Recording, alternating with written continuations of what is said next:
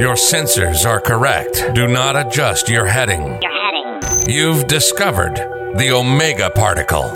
Streaming to the Alpha Quadrant and beyond.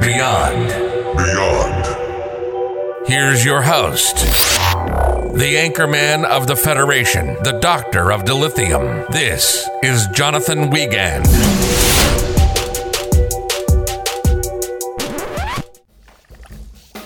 Wait, what's going on here?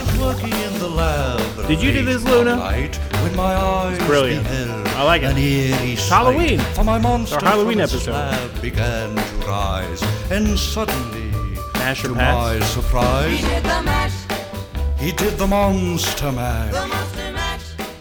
It was a graveyard smash. Yes, welcome to the Omega Particle Podcast. And as you can listen and hear, it is our Halloween episode.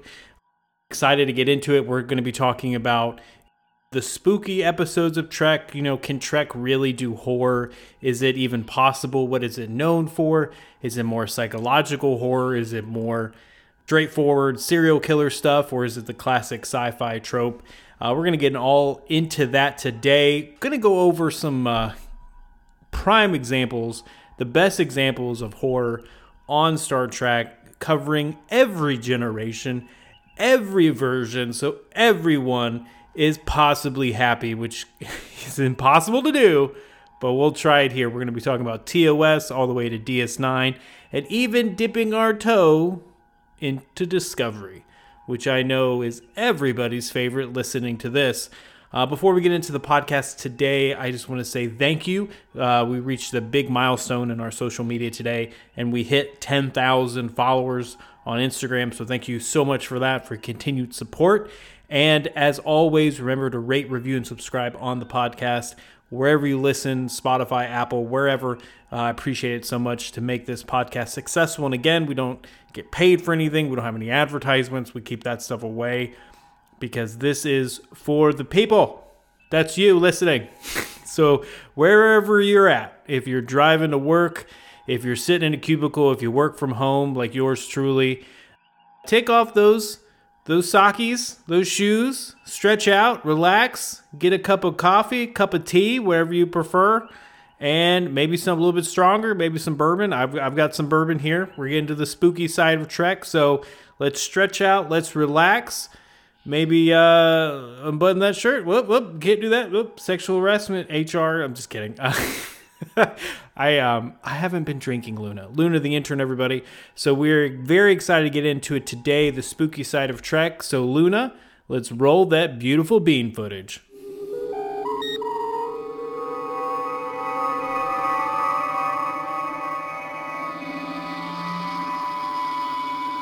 We're having fun, aren't we? I'm having fun. Are you having fun? Okay. Luna may not be having fun. She doesn't usually like to work, but you know what? That's life. So, just kidding. I'm kidding.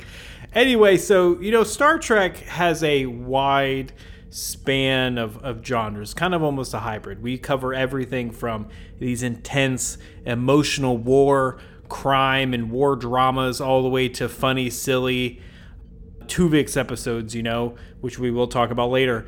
But if you didn't know, Gene Roddenberry's legendary pitch for the show Star Trek was Wagon Train to the Stars. And it's kind of superficial science fiction now, you know, everything's very set aboard a spaceship in the future and such. And there's a lot of Western premise to its plot, its character. It's very similar to Star Wars. It's all poetry, everybody. It speaks to itself.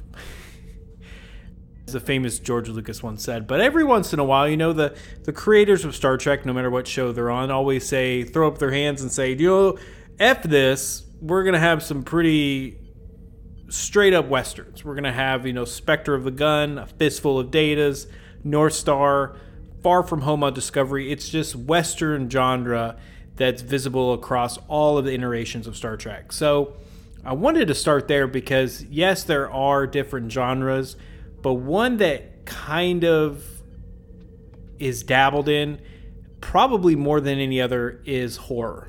And if you're a big fan of sci-fi, it's pretty much everywhere. throughout the whole history of sci-fi in literature, film, television, there's always a horror component of it. So with that being said, Star Trek has made a couple horror episodes. If you're a big fan of the podcast, you'll know on episode 46, we talked about the top 10 spookiest episode or the top 5 spookiest episodes. But I'm going to go a little deeper, and we're going to talk just a handful of episodes and kind of answer the question, can Star Trek make horror? Is it good? Is it too cheesy? And again, I don't know too much about the horror genre. I'm not a big fan of the horror genre. I mean, I like my true crime and serial killers and all of that, and that's great. I'm a big fan, but not really into the spiritual horror movies or the slasher. Sometimes I'll get up for an alien movie, but besides that, not really. So we're definitely going to be talking about the Star Trek horror themed episodes, and to start us off, to start the ball off, so let's get some drinks going. Luna, is this Earl Grey? So, no, it's not? Okay, it's Earl Grey. Why didn't you tell me that? We got Earl Grey here. We're going to deep dive into the Cat's Paw. So this original series episode is the first and only holiday special ever in the Star Trek universe. Yes, we've had, a couple episodes here and there that could have been maybe construed as a holiday episode, but this by far is the only one that could literally be like, this is a holiday episode. I know we even did a couple ChatGPT writing episodes, like if they if the system wanted to make a Christmas episode and what that would be like. So I mean, it's got to be better than the Star Wars holiday special, that's what I'm going to say. So I know a lot of people always remember, the first horror episode of the original series is the episode The Man Trap, and that's just for a reminder for everybody, the episode where the crew is stalked by this shape-shifting alien that murders people for their salt content. So that's a salty episode. But the episode we're talking about today, Cat's Paw, is probably most remembered for its Halloween-y themes, and that's in season 2. And just a recap of the episode and kind of walking through the episode here. Again, if you haven't watched it, this is going to be the OPP iteration of the episode, so buckle in for this. So the Enterprise is in orbit above the planet Prius 7, and Captain Kirk is on edge because the landing party he sent down, consisting of Scotty, Sulu, and some red shirt, they haven't checked in for a while. And that's another thing. Why are they always sending these bridge officers for these super dangerous missions? In real life, you wouldn't do that. But anyway, we're not going down that rabbit hole. Finally, they get a message from the surface, hey, you got to beam me up. I'm the red shirt guy. Come on, man. And they beam him up, and Kirk meets him in the transporter room because he wants to ask him, hey, what happened to my good friends Scotty and Sulu? But when the red shirt nobody materializes on the transporter pad, he just falls over dead. And Kirk's like, great, now I'll never get an answer, and he's completely useless to me now. But this is where it gets kind of creepy. Another voice speaks from this red shirt's mouth and says, Captain Kirk, your ship is cursed. Leave it once or you will all die. That is a perfect impression of that. Don't even bother looking it up. So Kirk decides the best way to handle this is to beam himself down and the other two most important people on the ship to see what's going on. Great logic. Kirk, Spock, and McCoy beam down, and pretty much soon as they beam down, they run into some witches. Because why not? You're on a planet called Prius 7, so let's run into some, typical 1960s witches. And they've got the outfits and the cauldrons and whatnot, and the witches are like, didn't you hear what the dead guy said? You're cursed. Get out of here. Only they kind of like speak in rhyme, and it's more like, roses are red, sometimes are yellow. Remember the curse or you'll be dead, fellow. And then the witches disappear. And then Spock's like, in the words of Lonely Island, that was kind of weird, but we're back in the club. Fantastic writing, Luna. Some deep cuts to Captain Jack Sparrow on the Lonely Island track. Anyway, so they kind of push through, and there's a lot of weird weather, and they kind of get past the witches, and they come across this spooky castle, and it's very 1960s Halloween. And then Spock confirms, hey, there's life forms inside the structure. Let's go inside. And a little fun fact about this episode is that it originally aired 3 days before Halloween. So again, when I said it's the closest Star Trek has ever come to an outright holiday special, it's because it is. None of the shows ever did, like I mentioned before, Thanksgiving or a Christmas episode or anything like that. And I personally think that's a shame. I mean, sure, it's cheesy, but it's the original series. And when has Star Trek not been cheesy? Let's just be real. And maybe they're like, we don't have Thanksgiving in the future because of Christopher Columbus and colonization or what, I don't know. But you think that the precedent would be set and be like, oh, well, that was why we did it before. Now we just focus on being gracious and being thankful. But I don't know. It's a shame. Hopefully we'll get one in the future. We got a freaking musical episode in Strange New Worlds and a war crime episode. You think we get a freaking holiday episode, but that's just my 2 cents. I'm not going to get worked up. Anyway, and I think it's funny because the way they had the season laid out, Catspaw was actually the first episode produced for the second season, but it aired in late October because it was the Hollywood Halloween themed concept and the content. So it was actually supposed to be episode 1, but the producers were like, this doesn't seem right. Let's put it around 3 days before Halloween. Like, great. And that just makes sense. I mean, could you imagine making a horror-themed episode and not releasing it to coincide with Halloween? I mean, sure, it's been done before, but, I mean, this is like the golden age of Hollywood. That's just an easy layup. They're going to do that. So, anyway, let's get back to Catspaw. And so they walk into this castle, and there's a black cat. And the cat's like, F you, man. Hisses, runs away. Kirk's like, whatever. Why not? It's just a cat being a cat. And they just keep walking. And they walk around some more, and they run into the cat again. And the cat's like, hey, I said F you, buddy. And goes, like, hisses at him, like, the natural next step is that they all fall through a trapdoor.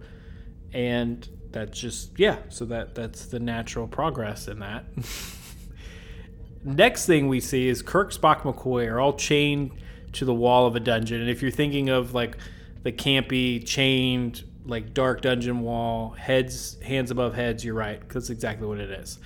While they're chained, Scotty and Sulu come walking in like a couple of zombies. Now, this is kind of the old-fashioned, mind-controlled zombies, not the brain-eating not Gen Z, War Z. I'm not calling Gen Z zombies, okay? Not. They're cool people, hardworking.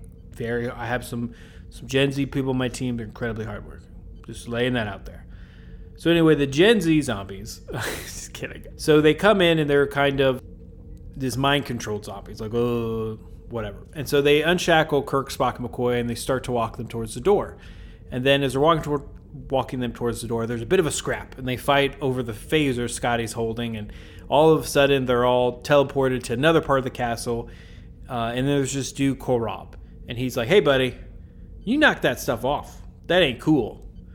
And they argue for a bit about each of them is doing on the planet. And while they argue, the cat is just meowing at Korob. So he's just constantly annoying Korob.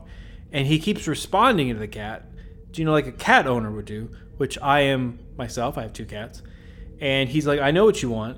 And he's kind of like communicating with it because that's typical cat owner behavior. But, Spock, Kirk, and McCoy thinks it's very weird.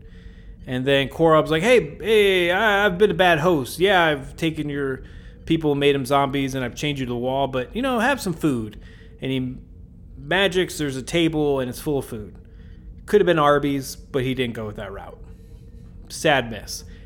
And if you're not in the United States, Arby's is like a gross fast food place that's really expensive, that shouldn't have any business being that expensive.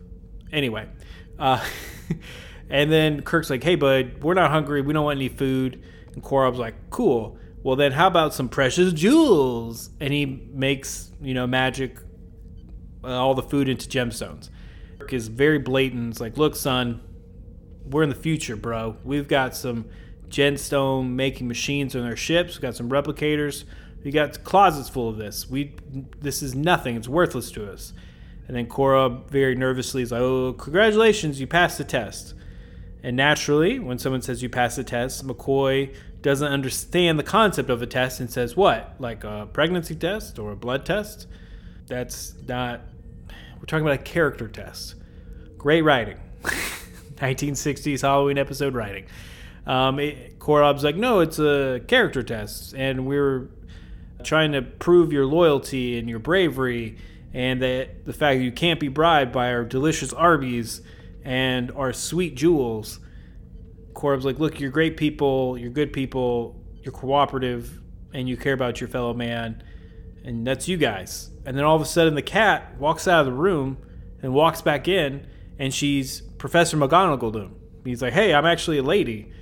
In case you're wondering, I'm controlling y'all's minds, and I just want you to know that's super easy. And then Kirk's like, cool, give me that gun. And he grabs a phaser. Because that's what they are. Phasers are just guns that shoot light and energy beams. Anyway, so this cat lady is named Sylvia, and she does not play around. She is hardcore. She is in it to win it. And she produces a Christmas tree ornament of the Enterprise, as I'm sure most of you listening to this episode have, and she holds it over a candle flame. And she gives Kirk his communicator and says, hey, why don't you call your ship and see, check in and see how's everything's going? Apparently, Sylvia's from Brooklyn now. Kirk calls and, he's talking to Lieutenant DeSalle because he's in command because, I don't understand why they can't ever put her in charge, but let's put Lieutenant DeSalle in charge of this. And DeSalle's like, yo, it's getting really hot up here. Apparently DeSalle's from Brooklyn as well. Kirk says, hey, how about you reroute power to the air conditioning? And again, this is beautiful, almost word-for-word interpretation of the episode. And that doesn't work, so Kirk says, give me that, and quickly snatches the Enterprise ornament away from the wannabe Professor McGonagall. And that does the trick. The ship cools down back to normal. Korob's like, well, now you've seen what we can do. Now tell us what you can do. And Kirk is like, what? So it's like, I've shown you mine. Will you show me yours? And Sylvia is like, look, I can just read your minds and control it, but, that's going to hurt you guys. It's a lot of work. Can you just tell us? And Kirk's like, no, not going to happen. So then they send Kirk and Spock back to the dungeon, and they have a chat with McCoy alone. And Spock's like, I think I know what's going on here. Korob and Sylvia are creating all these things from the universal myth of humanities. Yeah, ghosts, witches, haunted castles, primarily around the 1960s. Very convenient. And they're all drawn from the human subconscious. Kirk's like, yeah, maybe that's why they're trying to tap into our conscious minds. They missed it and hit our subconscious instead. They overshot it. And Spock's like, cool, works for me, bro. And so Sulu and Scotty return with McCoy, and McCoy's been zombified. And Sulu unchains Kirk and takes him upstairs. They walk in on Korob and Sylvia having a fight. And pretty soon after Kirk gets there, Korob leaves, and he takes the zombies with him. Sylvia's like, look, I come from a world without sensation, but now I'm a woman, and I'm all about it. So I want to join my mind with yours so we can share everything and know what each other's secrets are, because I'm kind of into that. So they start making out. This is like peak Trek. They're like, hey, you're kind of weird. Let's see if our bits work. Okay. We're going to have to put explicit next to the episode. This is not a family-friendly episode. So they're starting to make out, and Kirk, as always slyly, like, playing the scene. He's like, he knows what's up. He knows what's going on. He's, like, trying to get information out of her, asking her about, hey, what about your people? And different forms thanks to the... And she's like, oh, I can transform into different forms thanks to the transmuter. And Kirk's like, oh, transmuter, tell me more. And Sylvia's like, you just want to know things about me, and you're using me and my sexuality against me. And Kirk's like, yeah, that's my thing. That's what I do. Kirk gets sent back to the dungeon, but Korob runs in, and he lets Kirk and Spock go. And he tells them they have a chance to escape while Sylvia's distracted with trying to destroy everything because she's mad that Kirk used her and probably committed sexual assault. Kirk's like, I don't love that. I'm not going to leave anything.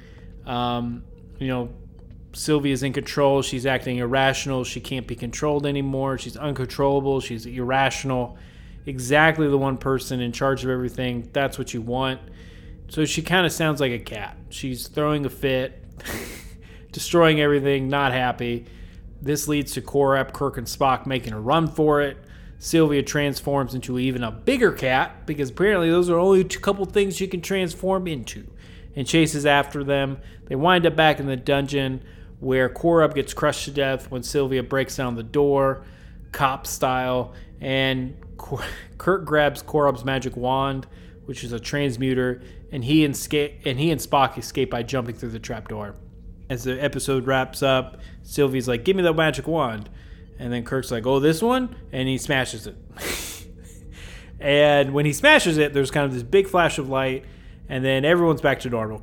McCoy, Sulu, and Scotty kind of snap out of it, and McCoy's like, "What's going on?" He's like, "Hey," Kirk's like, "We got some explaining to do, some weird stuff with this cat, and I made out with her." It turns out that those Korob and Sylvia in their true forms, there's like these kind of like fuzzy blue bugs, and they have kind of squid faces. So it's weird.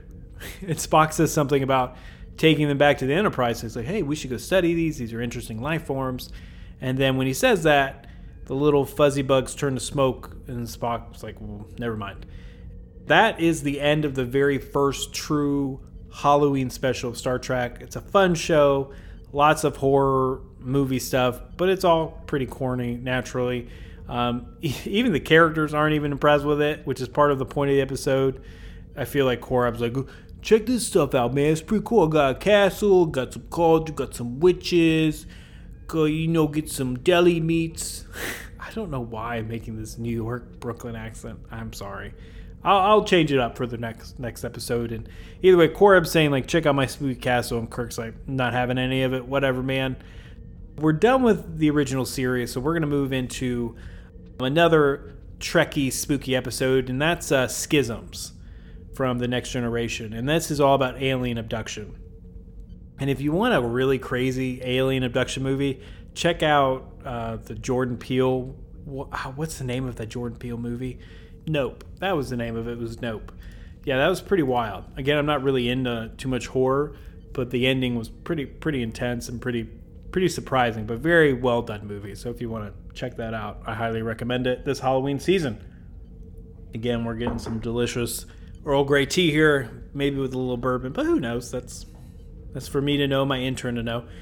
So Cat's Paw, is very horror themed, but it wasn't really trying to scare us. It was just kind of like having those Halloween themes to have those Halloween themes, kind of like the 1960s would do. And it's very morally, tongue-in-cheek. But if you want the straightforward horror, you got to jump to TNG. And I mean, there's several TNG episodes that could qualify as belonging to the horror genre. I mean, there's season 7's Genesis, where Picard and Data leave for a few days to chase down a rogue photon torpedo and return, and to find the crew's kind of devolved into these primitive animalistic life forms. And it's not a good episode, but it's a fun one, and you kind of see the spooky shots of this dystopian Enterprise corridors. But like I mentioned just a few seconds ago, the episode we're going to focus on next is from the 6th season, called Schisms. The episode was bold enough to portray the existential nightmares that ensues when you miss out on a night of sleep. So that is, my life is a nightmare when I only get maybe 3 hours of sleep or 2 hours of sleep. Being a parent, sometimes that happens, and going to work the next day is tough. Incredibly tough. We're going to start off with the episode. It all kind of starts with Commander Riker. He shows up late for a briefing in engineering. He's like, "Hey, what are we doing?" No more Brooklyn accent. So he's like, "What are we doing?" He's like, "We're mapping a star cluster or something." And Geordi and Data talk about some science stuff that they want to do. And then Data says, "Don't forget about my poetry reading today." Because, after missing a good amount of sleep, the thing you really want to do is like, "Yes, I'm very much looking forward to some poetry from a robot. Let's go." And they cut to Data's poetry reading, and I guess everybody must be cranky due to the sleep deprivation because they're all sitting there bored and impatient, despite the fact that Data's poems are just lit. They're just fire. I mean, the Ode to Spot. You can't get better than that. I mean, he's a freaking robot. I know the whole joke is meant to be, Data's a robot. He doesn't understand emotions. His poems are technically garbage, but they don't lack soul. And again, Geordi basically tells him that in the later scene. But you know what? Like, I don't like that. Like, screw you, Geordi. Data's poems are good. If a cat or an animal doesn't evoke an emotional response out of you, then maybe you're the one with the problem. Do you ever think about that? Maybe you're the soulless robot, Geordi. To me, I was just joking, of course, but I definitely... Gosh, I don't know if I'd go that. I always feel like the Enterprise is such a weird ship because it's almost like a conference center at a hotel. They have like archaeology seminars, they have poetry, they have music, they have all the nerdy stuff that would get you beat up in middle school. They have conferences on it for it. And I can say that because I was beat up in middle school for nerdy stuff. So some experience there. So anyway, Riker falls asleep during the poetry reading and he goes to sick bay afterwards, like, hey, I don't know what's going on, but I fell asleep okay. I'm just not sleeping through the night. I'm very restless, very irritable. And Crusher's like, hey, I understand. I got exactly what you need. We have thousands of years of technology, made massive advancements in medicine. And you know what you're going to get? You're getting some warm milk. And Riker's like, are you kidding me? I was like, can you give me some type of like sleeping agent, sleeping anything, pill, something? And she's like, no, here's some warm milk. Now go to sleep or we'll put you to sleep. That's a Happy Gilmore reference, if you didn't know. To me, I think that would help if you weren't getting abducted to a pocket dimension by aliens from another universe. So, who knows? It is what it is, though, and Riker's sleep order kind of persists, and other members of the crew start reporting weird symptoms as well. Geordi gets an infection around his visor implants. Data starts discovering he has missing time, which is a classic abduction symptom, is like, hey, we have missing time now. And plus they're having this irrational and seemingly unprovoked fear responses to mundane objects around the ship. An example is Worf gets super uncomfortable around a pair of scissors, and then Riker feels super weirded out when he sits down at one of the Foro consoles on the bridge. I wish the ship had maybe somebody that would counsel people when they have issues, like mental health issues or emotional issues. So, they do. So Troi, Deanna Troi, in a rare instance, can actually do her job and practice her job. We don't really see it too often, maybe besides Lieutenant Broccoli. She decides to have a group therapy session and gathers a few of the crew members, pretty much just the bridge crew and close friends. That's what they are. And they have their experiences together and they talk about it. And they seem to kind of all vaguely having the same experience. Then they go to the holodeck and see if they can visualize what they're talking about. And then gradually, with everybody throwing in suggestions, they build up a representation of this spooky-ass place that they've all been. It's a dark room, metal table with a restraining brace and a swinging arm with a scissor-like tool attached to it coming out the end of it. All of a sudden, from the darkness, there's like these clicking noises.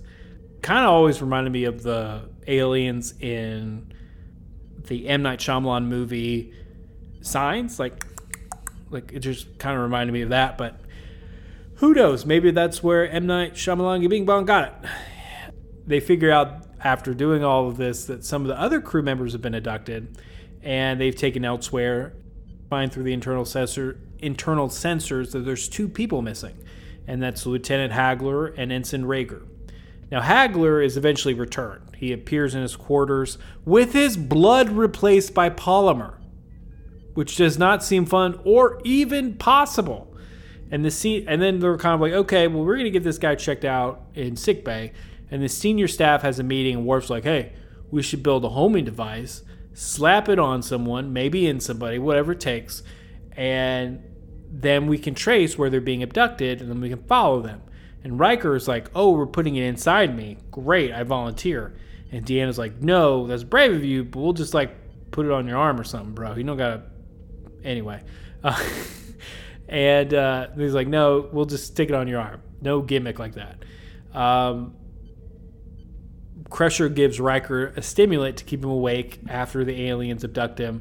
And sure enough, we see this portal open up in his quarters, and he gets poltergeisted into the dimension. And what I mean poltergeisted is, if you've never seen the original Poltergeist of 1980s, it did not age very well, but this portal opens up in the room and these people are kind of sucked in, and that's kind of what happens. And it kind of gives me that vibe. It's very reminiscent of Poltergeist, but Riker winds up on a table just like the one they met on the holodeck, and sure enough, there's some scary aliens here dressed in hooded robes and just clicking away. And Ensign Rager is here too, so Riker picks his time, and then he jumps up, zaps one of the aliens with a phaser, and picks up Rager. Meanwhile, back on the Enterprise, Geordi is trying to close the subspace rupture that has been linking the aliens universe with the Enterprise, and it's almost completely closed when Riker and Rager jump back through. So very dramatic, whoa, coming through. And later, Geordi explains why the aliens had a molecular structure so exotic that they couldn't exist in our universe, which is why they had to create a little pocket universe with a lab in it so they could study the people they abducted. And then Data's like, hey, maybe they were just curious. That's normal for them. We're curious. We're explorers. And then Riker's like, curious? They killed the guy. And then they turned the other guy's blood to polymer, and now he's dead. To me, it's like, these are people with names and families. They have lives. They matter. And then none of them could tell him what his first name was. It's just Lieutenant Hagler, but whatever. Obviously, Schisms isn't remembered as one of the best episodes of TNG. And to be honest, it's really not. And it definitely has its moments, especially when you're in the mood for kind of this horror angle. The idea of being taken in your sleep to a very strange place, being subjected to experiments, not having any clear memory of it, and then reminded of it in ways that bring out kind of this very traumatic way in group therapy. I mean, that's kind of a scary idea. To me, is very effective. Like I mentioned, the holodeck scene with the crew kind of forming it together. It is really intense. So I wouldn't say intense. It's just really good from the horror angle. And I'm impressed with the writers kind of pulling an alien abduction story on a series where the characters live on a spaceship and meet aliens all the time. Nicely done. You wouldn't really think about it in that concept, but it is true. They encounter aliens dime a dozen, but now they're finally being abducted. And it didn't come off as cheesy or forced. Again, I think we covered this in one of the past episodes too, kind of episodes with no clear resolution, is that we never figure out why these aliens were abducting people. We never figure out who they were, why they were doing it. Is just kind of left at that. Kind of unfortunate. Moving on, we're going to get into some horror episodes of DS9, Enterprise, and Discovery. Before we do, maybe take a stretch, having some fun, refill your drinks, your coffee, walk around the office a little bit, crop dust the marketing department, because those aren't real jobs. Wow, I'm coming in hot, and a lot of hot takes. Again, if you work in marketing, it's a very important part of the job. Marketing is very difficult. I just want to say that. But anyway, you should crop dust them. And we've talked about this on the last episode 46 with the top 10 scary episodes of Star Trek.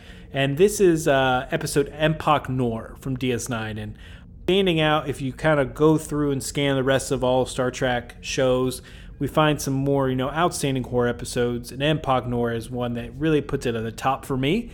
And that's kind of personal, like I mentioned at the beginning of the episode. I'm very much into true crime and kind of serial killers, and this definitely embodies that, because we see several of our heroes embark on a mission to scavenge this abandoned Cardassian space station, which is an exact replica of Empok Nor, or as I like to call it, saving money on set pieces.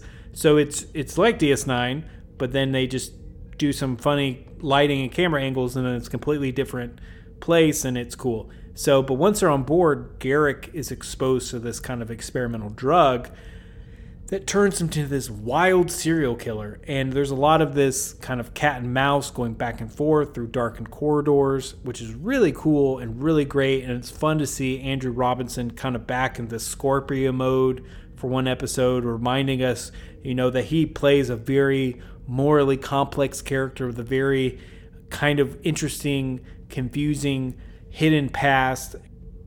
But when push comes to shove, Garak will straight up murder a dude. He will stab a dude in the neck, or even a bunch of dudes, and thoroughly enjoy himself while doing it. No problems, no hesitation at all. So definitely check out Impact Nord if you're a fan of DS9.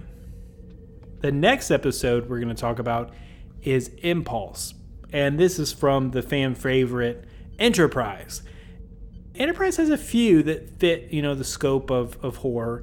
One of the best ones is Impulse, because it's basically a zombie movie, and the zombies are Vulcans. This time, when I say zombie, I'm not talking about like the 1960s zombies, like in Cat Paw. Not Cat Paw. Gosh, it makes me think of Cat Dog. Cat's Paw. So I was close. I was missing the it's Cat's Paw, not Cat Paw. Okay, let's keep the stream of consciousness to a limit, Jonathan. So anyway, yeah, the zombies are in this episode, and they're actual zombies. They're not literally undead. They're not eating people, but they are very violent, murder-happy characters.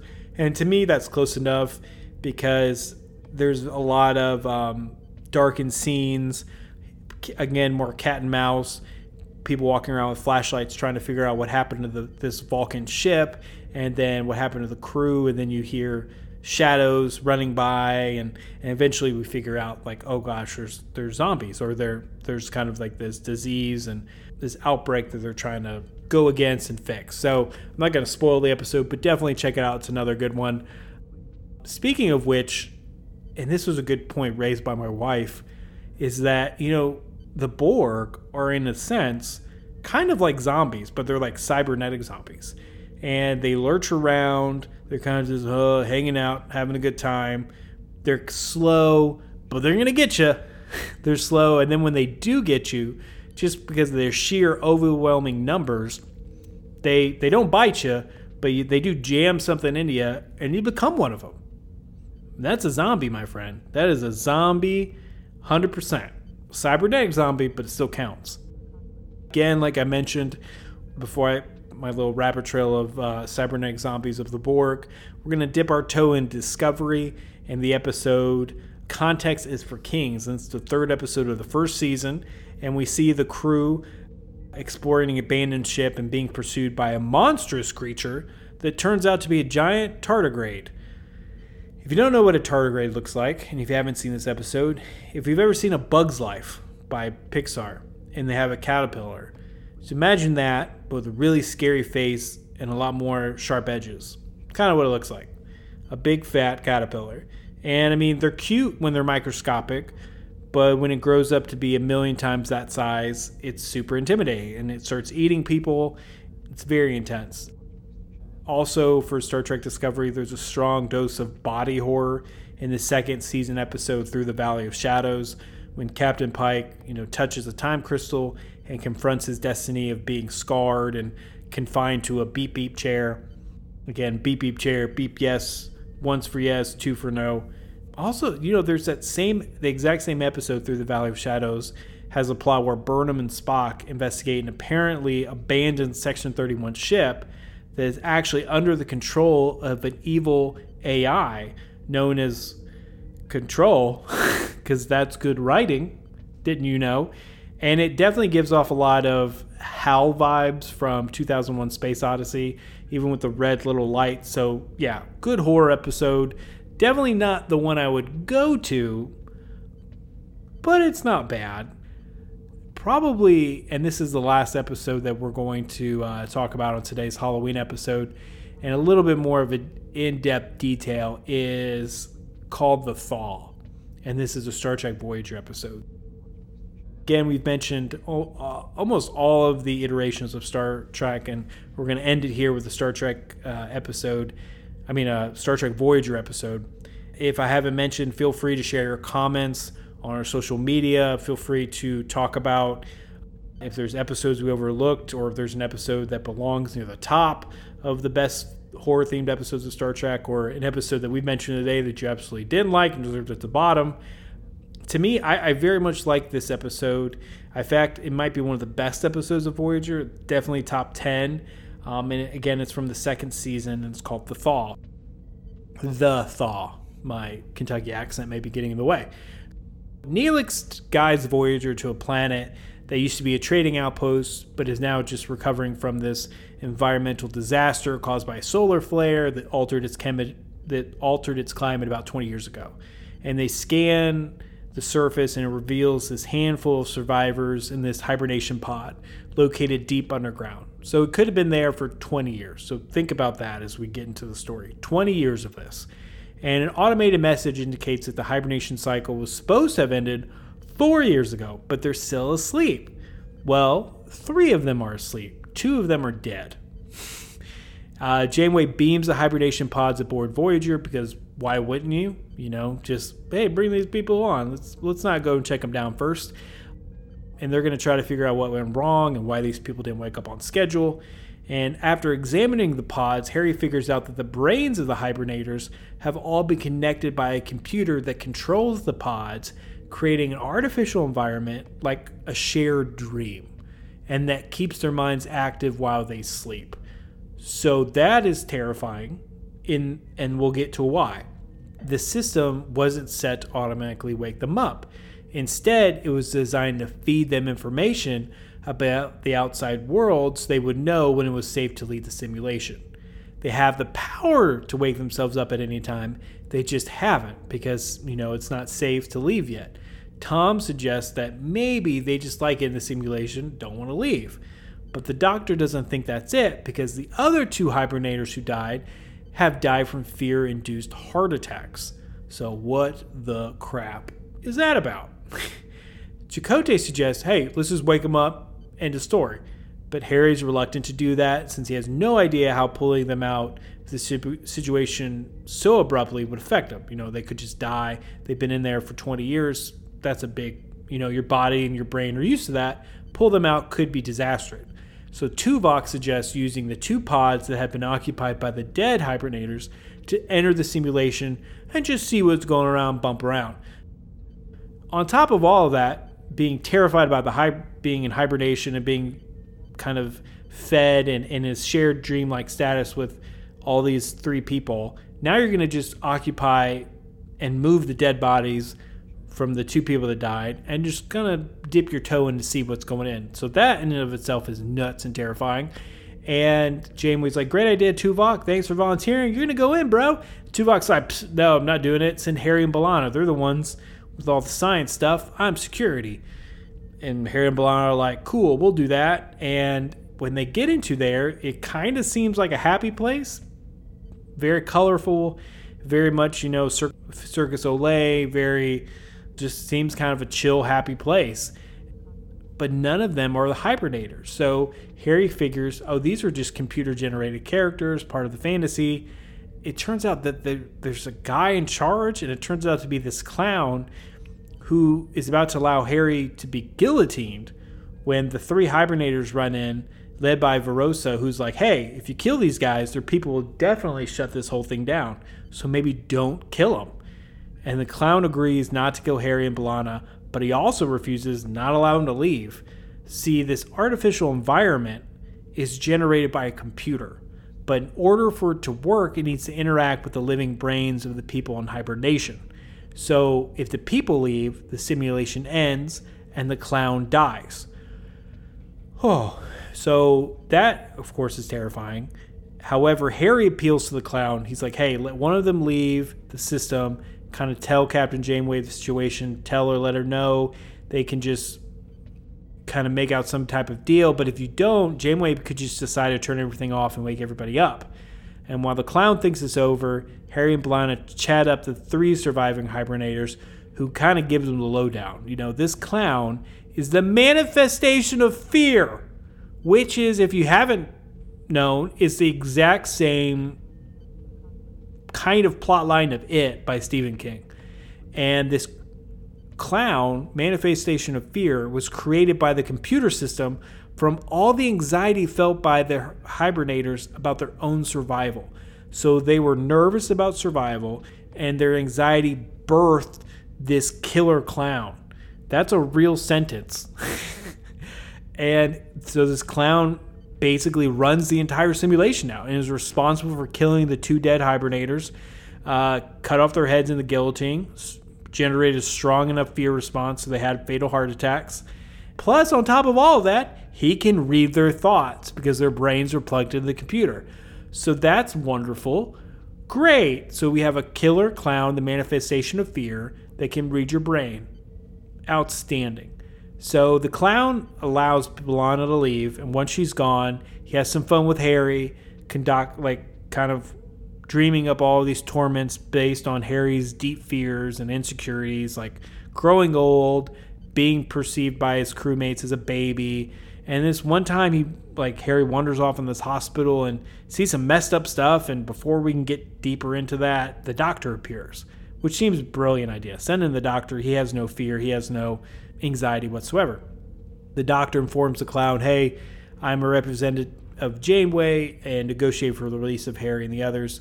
The clown isn't nuts about not being able to read the doctor's thoughts, like I just said. And the offer is release all the hostages, and they'll modify the system to run using a simulated brain. That way, the flesh and blood people can all be free, and the clown and the rest of the computer-generated people can continue to exist too. So kind of like this simulation on somebody's desk. It would be running, but it wouldn't be attached to any living, breathing thing. And of course, and rightfully so, the clown's like, no way, I don't want no simulated brain. It's not how it works. Tell him Verosa, and Verosa's like, well, I don't know, it might work if you recalibrate the old optronic pathways, wink, wink.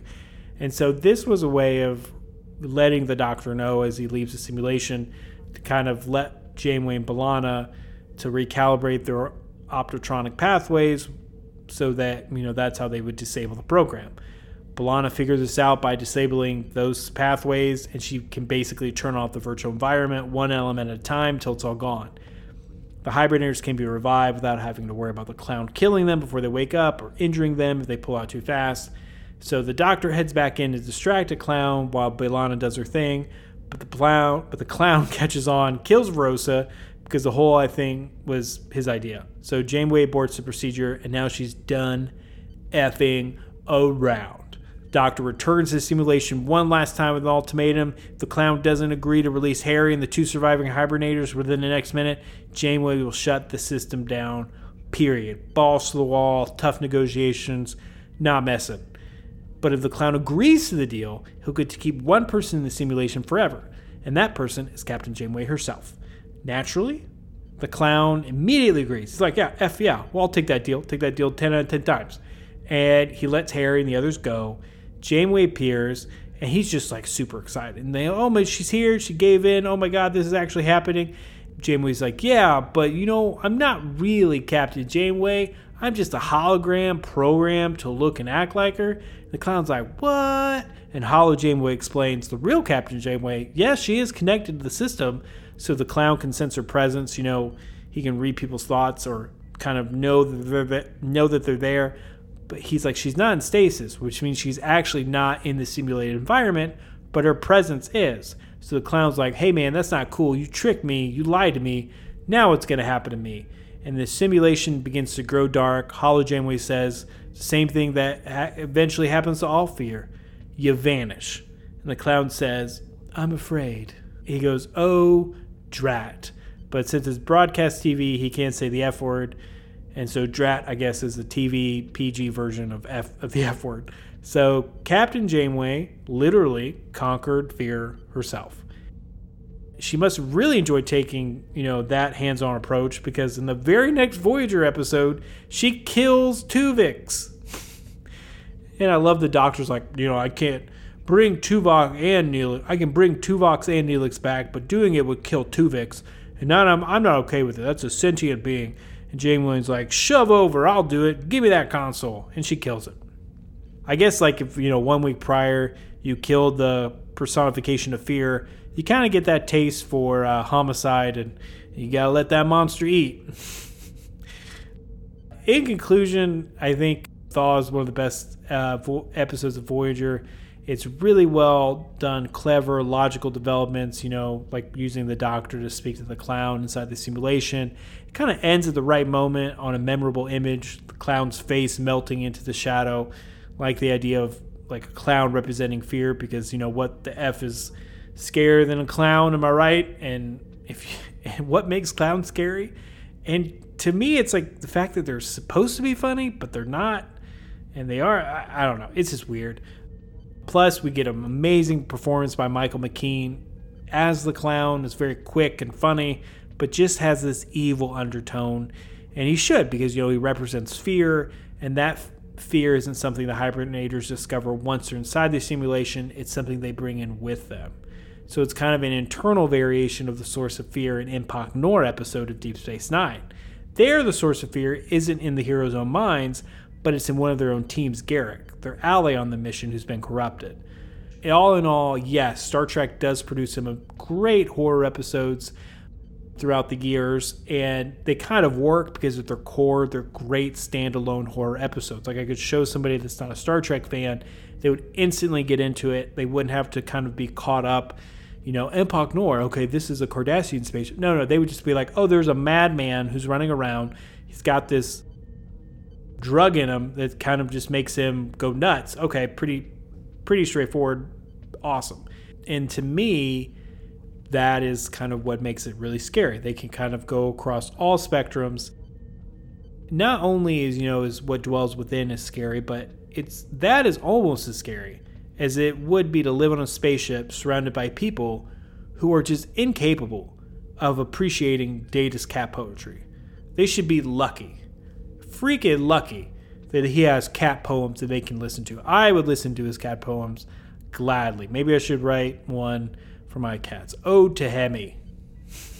And maybe if Collab had written a poem like that about Sylvia, because she was a cat, that situation would have turned out differently. Maybe Kirk would have appreciated some good cat poetry. See what I did there? Tied them all together. That's how it is. That's talent, baby. That's Anchorman of the Federation. That is craftsmanship, attention to detail. That's who we're dealing with. Tip of the spear. Well, anyway, that has been our Halloween episode. Thank you so much for listening. I know we went a little bit longer than usual, but these are some of the best episodes out there for Star Trek, and we had some fun interpreting them and kind of explaining the situation of the episode. I really enjoyed doing that. Different voices, impressions, whatever. But anyway, Luna, let's light this candle.